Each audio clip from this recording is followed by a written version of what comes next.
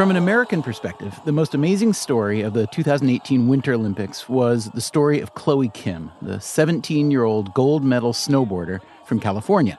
It wasn't only that she was so young and so good at her sport. 98.25, Chloe Kim, your Olympic champion. It wasn't only that she's so likable and so calm under pressure. It's so rare that people can live up to the hype. And Chloe Kim absolutely did that today. Nor was it just the fact that her Korean immigrant family, especially her father, had devoted themselves so thoroughly to her Olympic goal. He's helped me so much on this crazy journey, and giving up his job and being away from my mom and being away from home for that much just because of me. No, the most amazing part of the Chloe Kim story is that her story was destined to happen. Why? Because Chloe Kim is a dragon child. That's right. She was born in April of 2000 during the auspicious year of the dragon, and that is what her father reminded her by text the day she was going for the gold. I text her this morning, this is the time to be dragon. This is the time to be a dragon. Did Kim really win a gold medal because she's a dragon child? Of course not. That's not how the world works. Is it? What if we told you that that idea is not as absurd as it sounds? That's coming up right after the... Here, whistle it with me.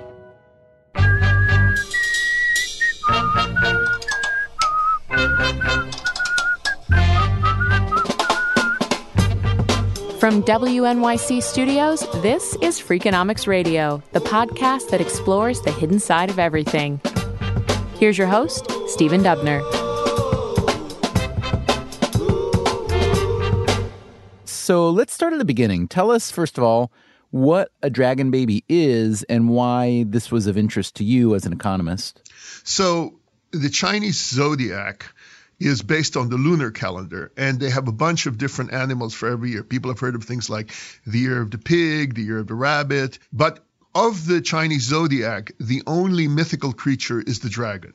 That's John Nye, an economist at George Mason University. And traditionally in Chinese belief, the children born in the dragon year are smarter, luckier, more likely to be successful, etc. Dragon represents power, leadership, and good fortune. And that's Jean Li, a professor of education at Brown. It's extremely powerful for Chinese culture. The emperors, ever since the beginning, claimed they are associated with these powerful creatures. Only his robe will have dragon on it. There may be a lot of regional differences in terms of superstitions about different years. The one that seemed to unite every place we looked at, in which ethnic Chinese or Koreans responded to this zoological signs, it seemed to be the dragon was the common denominator. John, what's your zodiac animal? I'm a pig. Pig. and what are the fortunes or misfortunes historically associated with the year of the pig? I believe pigs are stubborn but smart, tend to be very friendly, but also have other kinds of difficulties due to their mixed, stubborn personality, as well as being very gregarious, but at the same time clever or something like this. Now, we've only just met, but something in your tone of voice suggests that you've embraced your pig identity. I'm not sure. I mean, I didn't even grow up knowing about these superstitions. Even though my father's Chinese, I grew up in a more Filipino Catholic household. So I only learned about these things much later on. Sometime in the mid-90s, I started reading articles about the upcoming dragon year, which is going to be 2000, and issues relating to baby booms in Taiwan. For this part of the story, we need a demographer. I'm Daniel Goodkind. I'm an independent researcher from Arlington, Virginia. Goodkind also works at the U.S. Census Bureau with a focus on Asia, but he's not speaking today in his official capacity.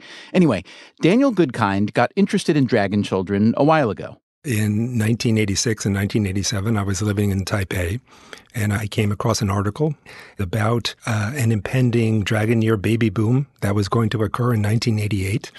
And there's a cartoon in the middle of it which showed a couple in bed looking rather exasperated as three government figures were sort of standing alongside the bed trying to lecture them that they should not try to time their births into the dragon year. They shouldn't try because if too many parents chase the good fortune of the dragon year, the resulting baby boom could swamp public resources. There were a lot of news reports about hospitals being crowded. There were these pictures with 8 babies lying outside in a rack in the hall. One thing they were concerned about was a rise in infant mortality because the births really pile up at the end of the dragon year.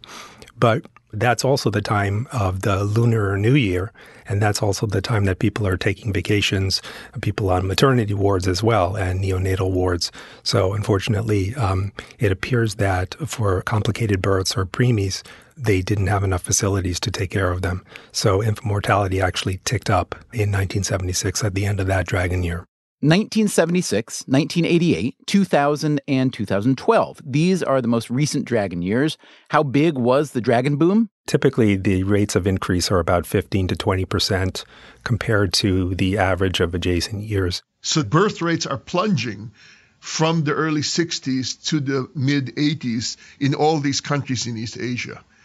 Amid this plunging birth rate, typical years are going down -2%, -3%. The dragon year saw in Taiwan in 76 a 15.5% spike. Singapore's Chinese population saw an 8% spike. Malaysia's Chinese population saw a 10% spike. But there was one significant place the dragon boom wasn't happening. You saw a dragon year birth effect in all East Asian countries or ethnic Chinese areas except China. It's only the Chinese societies outside on the periphery. Now, why would that be? I was born and raised in mainland China under communist rule. Jean Lee again. And one of the things they try to stay away from or try to eradicate is the old China. The old China, meaning pre-Mao and the Communist Revolution. And Mao Zedong stood at Tiananmen Square and said, now we have a new China. So that means saying goodbye to the old China because that was understood or was perceived as old backwards, not able to survive in the 20th century. Her parents, she says, knew all about the zodiac and the folk beliefs accompanying it. But no, as a child, I didn't know this. And yeah, you've vaguely heard, okay, if a girl was born the year of a goat, she would have trouble marrying it. So what's wrong with the goat? And my parents just don't even ask because they're afraid of, being identified as a counter-revolutionary and believing the old system. And China was so poor. And, when you're very poor, you may not have a lot of time to worry about things like what year your child will be born in. But the dragon boom was happening among Chinese populations outside of China. Now, the special status of the dragon went back many centuries, so you might assume the dragon baby boom went back too. But Daniel Goodkind found that was not the case. Based on the historical data that I've seen and talking to historical demographers, there really doesn't seem to be evidence until very recently. It's really a new tradition, actually, to try to time births in the dragon year. Why only recently? Well, one factor obviously is the decline in fertility rates over time. When couples are having 5, 6, or 7 children and they're not using contraception, then the importance of timing a birth in or out of a zodiac year might be less relevant or maybe not easy to do. But these days, when people are having just 1 or 2 children and the reproductive lifespan might be 35 years, there's plenty of time there to play with. People have greater control over their fertility through contraception. Goodkind started looking around at the places where the dragon boom was particularly strong, places like Taiwan, Singapore, and Hong Kong. They all had a couple things in common. A lot of Chinese who'd left China after the revolution, and strong economies. Incomes were going up everywhere. And also employment was going up, including for women. Goodkind suggests that this Chinese diaspora didn't like how China itself was ditching so many traditional practices. And I think that helped to increase a sense of Chineseness among those Chinese people outside of China. The government in Taiwan presented itself as the legitimate inheritor of Chinese culture. And that could have encouraged parents to see themselves as the preservers of Chinese culture broadly defined. So this was just one tiny little slice of Chineseness, but it's possible that that could have increased the incentive to time births this way. It's also possible, good kind thought, that being a minority immigrant creates an even stronger incentive to preserve your own cultural traditions. He was able to test this notion empirically in Malaysia. I looked at the proportion of Chinese in each district, and I compared that to the size of the Dragon Year spike in those districts. And indeed, I found that Chinese in districts that had a smaller proportion of the total population actually had a larger spike. Eventually, however, as mainland China began to modernize, the dragon boom began showing up in their fertility data too. John Nye again. It's only in 2000 and 2012 that you see it explode in China to something like the levels you were seeing in Taiwan and Hong Kong before. It's in cities which are growing rapidly and developing. Now, that strikes me as a little bit surprising. I would think that, I guess, the more modern or upwardly mobile parents would be a little bit less driven by that sort of belief, year of the dragon belief. Did it surprise you? No, because the dragon effect is showing up strongly in countries that are transitioning from being very poor to being very middle class. You could argue that these developed parts in China are just now attaining the levels of economic development that you saw, say, in Malaysia or Hong Kong or Taiwan in the late 70s. The second thing is, of course, we can't rule out the fact that these areas also have greater access to media from Taiwan and Hong Kong, and which may also be affecting them. I think it intersects with a lot of issues in economics like preferences. You know, do people prefer carrots versus peas? Do they prefer, if they have more income, to go on vacations or buy a motorcycle? So this is all part of that consumer choice framework. Do people prefer having a dragon or a rabbit, or which animal? And it may well be that as people grow richer, they're looking for identity markers.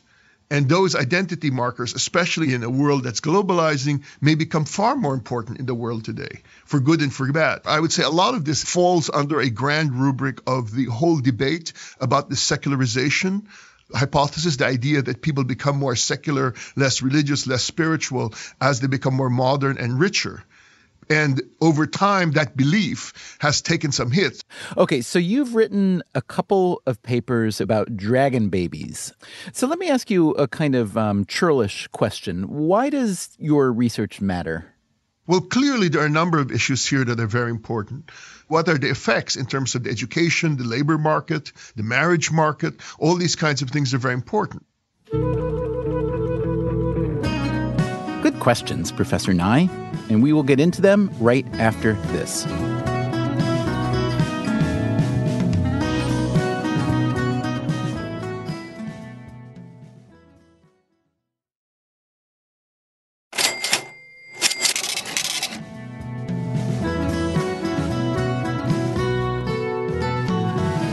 Starting in the 1970s, certain populations in Asia began to experience a sizable baby boom every 12 years during the astrologically propitious Year of the Dragon. All else equal, what parent wouldn't want their kid to be born under a good sign? So, as usual with economists, we sat around discussing this and sort of saying, well, what would happen? That, again, is the economist John Nye. This should be bad for them, right? Because it'll lead to crowding. But maybe not. Maybe people will think these people are important. They'll be treated differently. Indeed, you could imagine the dragon boom producing all sorts of outcomes for the dragon kids themselves, but also for other kids. In fact, one study found worse health outcomes for newborns in Malaysia during dragon years, presumably due to hospital crowding. Another study found that Chinese dragon kids born in Singapore went on to earn less than non-dragons, perhaps due to a more crowded labor market. So your child may suffer a deficit because you have more competition. That's one possibility, at least. On the other hand, you have to ask yourself, what if the kind of parent who's methodical enough to time a kid's birth to a dragon year is also the kind of parent who will push their kids to be successful? So when you argue about these things, you start thinking, well, how am I going to test this? And that's how the impetus came about for this. This being a study that John Nye undertook with his colleague Noel Johnson. And he had the idea of, instead of looking at, say, Taiwanese or people in Hong Kong, to look at Asian American immigrants. Using American data had a couple advantages, if, that is, the dragon boom was even a thing among Asian Americans. If so, the researchers could minimize potential crowding effects that might occur in smaller countries like Taiwan, where the dragon boom might strain classroom resources. And there were any number of ways they could slice and dice this robust American birth data. And then we could look at the U.S. 2000 census. So these are 1976 births, so people are going to be 23, 24 years old, right? Correct, at the time of the census. Now, I would think, as a total layperson, now wait a minute, the kind of people who are most likely to immigrate to the U.S. might have a different set of beliefs about the power, let's say, of the Year of the Dragon. Absolutely. So one of the things we wanted to do was compare the group you're talking about to various reference groups. And in particular, the reference groups we were interested in is we look in our data at Asian Americans compared to other Americans born in the Dragon Year. Here's what Nye and Johnson found: a 5% spike in Asian American births during the Dragon Year of 1976. Not as dramatic as the spikes in Asia, but still significant. So they set about to investigate the outcomes of this cohort. So basically, the main comparison is to look at Asian American immigrants minus the non-dragon-believing groups who were born in the Dragon Year versus those who were also immigrants but not born in the Dragon Year. In addition, we want to make corrections for the fact that if you compare Asian American immigrants, they tend to have the highest educational attainment relative to other groups in general, relative to Americans on average, and relative to other immigrants. Since the dragons they were looking at were only in their early 20s, Nye and Johnson focused primarily on educational outcomes rather than later in life markers like income or marriage. So, what'd they find? We see that Asian American dragons have roughly a third more year of education. We're talking 3 to 4 months more of education. If you only look at immigrants now, so you're only comparing Asian American dragon immigrants to Asian American non-dragon immigrants, the difference increases to nearly half a year. That is a huge effect. Secondly, since in general Asian American immigrants are roughly getting, say, call it 14 years of education on average, that means high school plus 2 years of college. A half-year average when people are averaging 14 years of education is basically saying 5% or 10% are finishing college who would never have finished college before. So presumably that translates to a better income outcome, but you can't actually tell that from your data, can you? Correct. Because you're looking at people just when they're 22 or 23 years old. We know from a lot of other research that's been well established, those with more educational attainment tend to do better. So at least in the education department, the dire warnings about overcrowding and competition didn't seem to have hurt the U.S.-born dragon babies. Either that, or these dragon babies were so amazing that they overcame those obstacles and still performed better. In any case, they somehow seemed to have fulfilled their dragon destinies. How? To figure it out, Nye and Johnson focused on a subgroup in their data who they suspected had the strongest belief in the dragon idea. So basically, we're looking at non-Taiwanese Asians and Taiwanese Asians in California. In terms of income, gender distribution, age distribution, they have roughly the same characteristics. The biggest difference is that Taiwanese groups tended to have a larger proportion of people who had bachelor's degrees and a larger number of people who were dragons. Tell me about the characteristics of the parents. I want to know everything that you know about the mothers and or fathers of the dragon babies born in California in 1976. So that's where we found the most interesting results. For this special subgroup we drilled down on, the Taiwanese moms in California who had dragon babies tended to be on average a little bit older, more educated, and higher income. The income is not so strong. The bigger effect is that they were more likely to have only children, which suggests very strong selection bias. Now, here's where we're just sort of ballparking it, right? We're just guessing. But one way to think about this is that well-educated, higher income, older moms who are going to only have one child not only want to have dragon babies, but maybe have the freedom and the wherewithal and the lower opportunity cost of obtaining a dragon baby.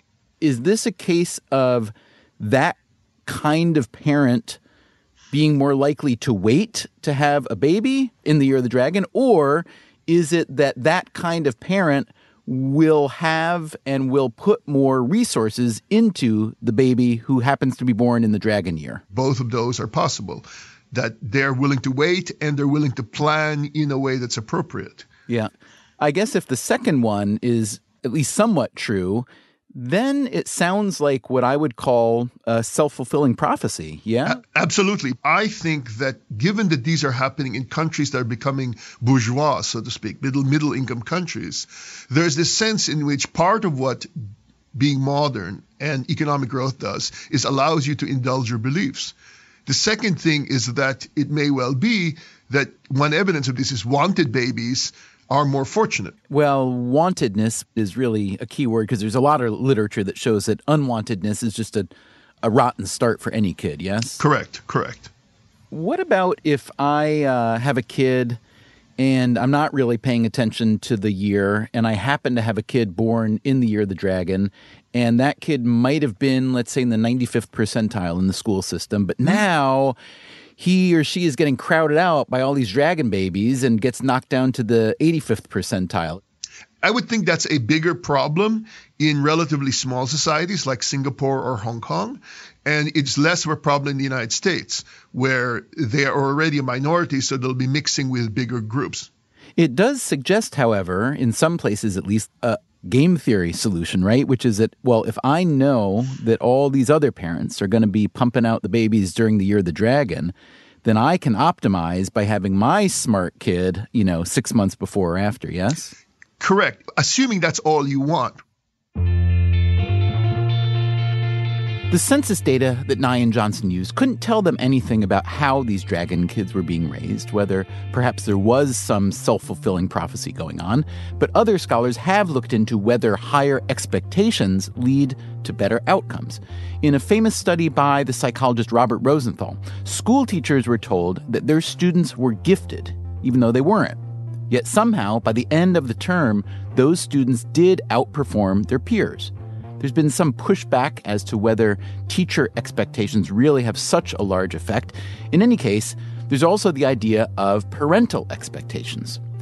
A recent study by a pair of economists at Louisiana State University looked at dragon kids born in China. These kids did have better educational outcomes than their non-dragon peers, but the researchers found no difference in the kids' cognitive abilities, self-esteem, or their expectations. What they did find was that their parents had higher expectations, and those parents invested more time and money in their kids' success, talking to the kids' teachers, for example, or letting the kids do fewer chores.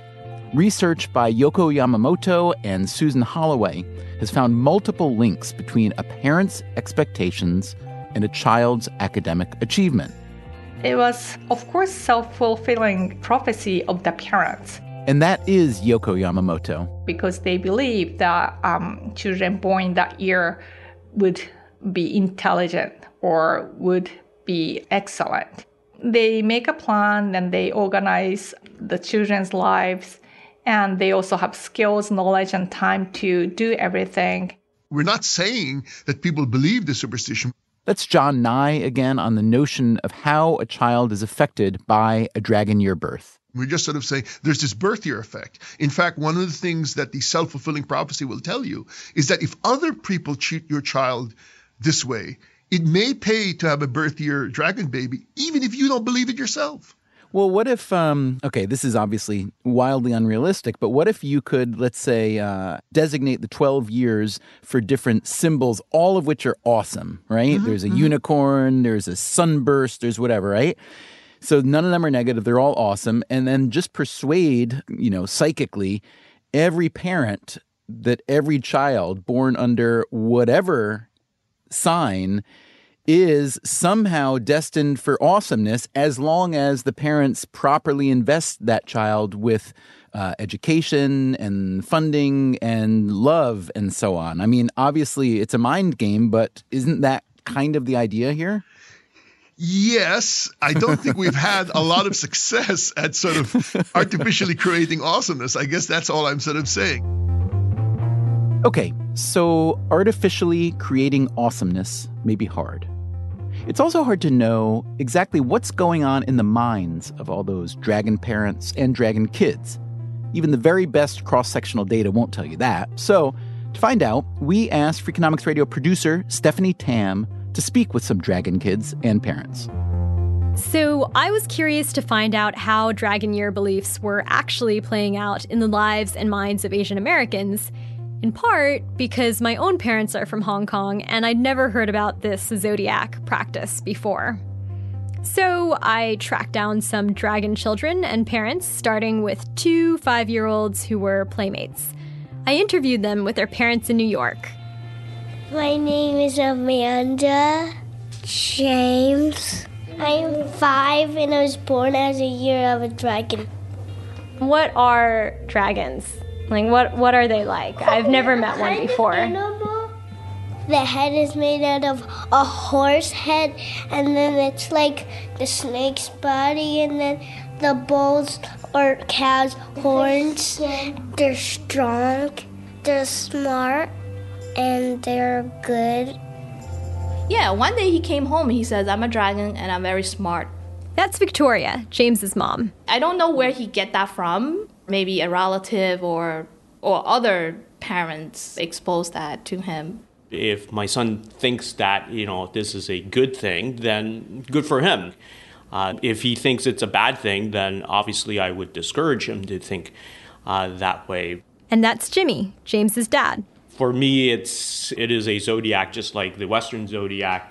Are you an Aries, Aquarius? For me, that's entertainment value. When I first found out, I was kind of excited because Chinese, they like, especially their son, to be born in the year of dragon. It's like hitting the jackpot. Amanda's parents, Nelson and Grace, also hadn't timed her birth, and they didn't think they gave her special treatment because she's a dragon. But they did find creative ways to remind her of her dragon identity.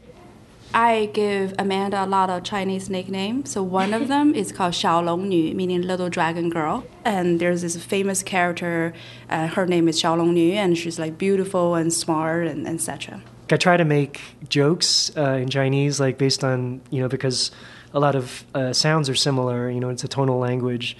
You can say Xiaolong Bao. So it's the soup dumplings, of course, that everyone loves. And interestingly, Amanda loves them. Sometimes we just refer to our daughter as Xiaolong Bao. Yeah. And she loves Xiaolong Bao. So she's like alternately this great mythical beast and a soup dumpling. That's right. It's a fun thing, and it's a good way to go a bit deeper and further to the Chinese culture. I also spoke with Wen Zhao and her 17-year-old dragon daughter, Dora. Wen had moved from China to America after college, and she raised Dora in Illinois. It's very clear to me that I want to have a dragon child when I have a choice. Just because everything that I've read, in books, in literature, and everything you watched in movies, the image of a dragon it's all good. Her doctor had told her to expect a C-section, so she decided to have a dragon. So I knew I could choose whether I have her born at the end of the dragon year or the beginning of the snake year. By the date I selected, Dora would be full term already. So she was born on the tail of the dragon year. Interestingly, that freedom to choose her zodiac has also shaped her daughter's relationship to her dragon identity. Because I was born in 2001, and in the American calendar or the Western calendar, I'm considered snake, but in lunar calendar, I'm considered dragon. I would always have to look at both of them to see which prediction was more accurate to what I thought about myself. Dora's now a high school junior. I do remember they say dragons are very authoritative, which for especially a little girl, when you're always told that you're very cute, was pretty nice to hear. I too can be pretty badass. It was looking a lot like Asian Americans were picking and choosing the parts of the Chinese zodiac and culture that they liked. It felt like a kind of cultural consumerism. You could focus on positive traits that fit and aspire to ones that didn't. That idea of aspirational identity came up again with the oldest dragon I spoke with, Margaret Tung. She's 29, grew up in California, and is now the senior marketing manager at a sustainable cleaning product company in New York. She was the most intentional and fully fledged dragon I spoke with, and by all accounts seemed to be a breathing embodiment of dragony success as a Yale graduate and 2-time CEO.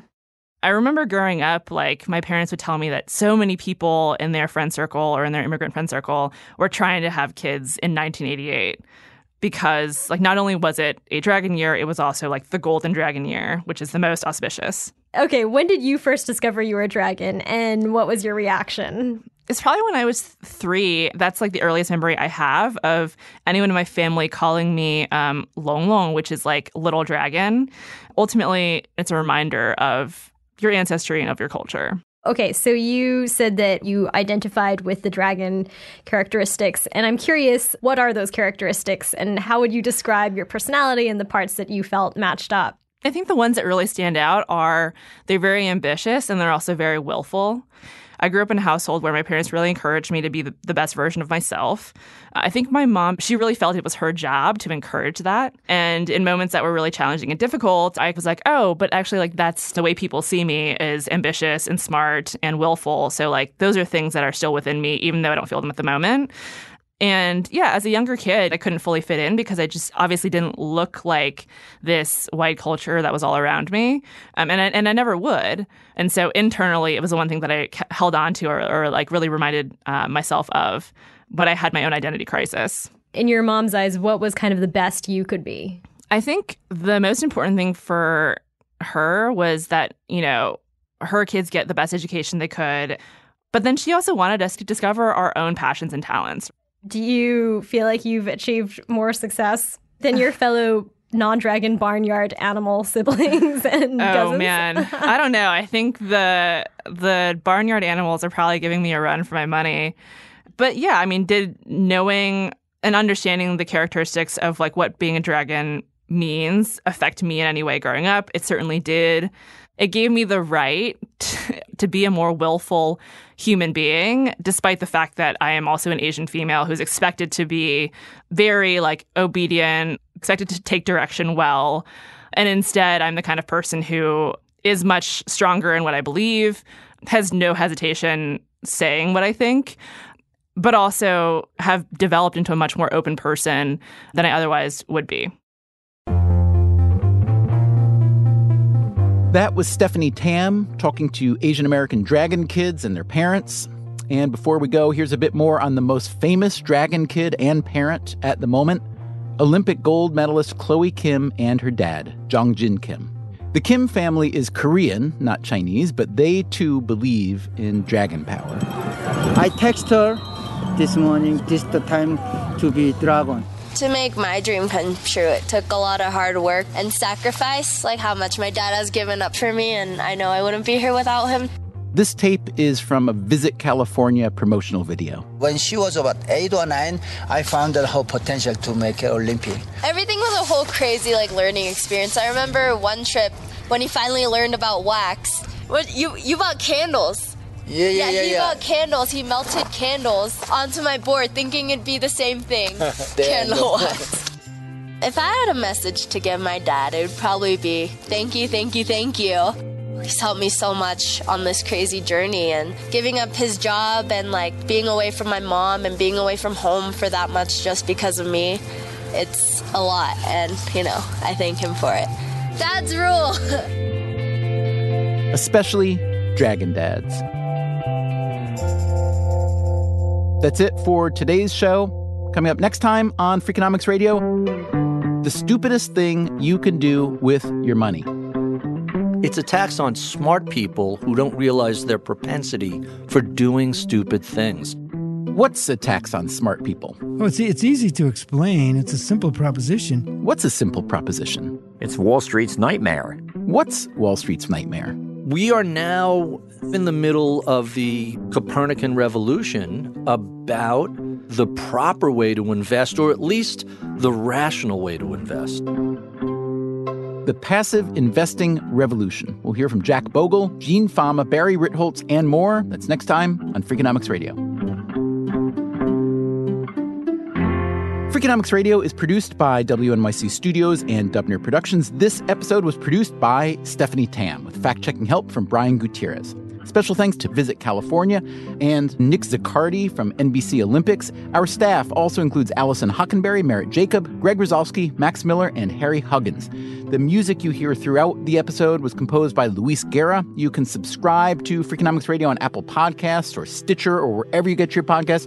You should also check out our archive at Freakonomics.com, where you can stream or download every episode we have ever made. You can also read the transcripts and find links to the underlying research. We can also be found on Twitter, Facebook, LinkedIn, or via email at radio@freakonomics.com. Thanks for listening.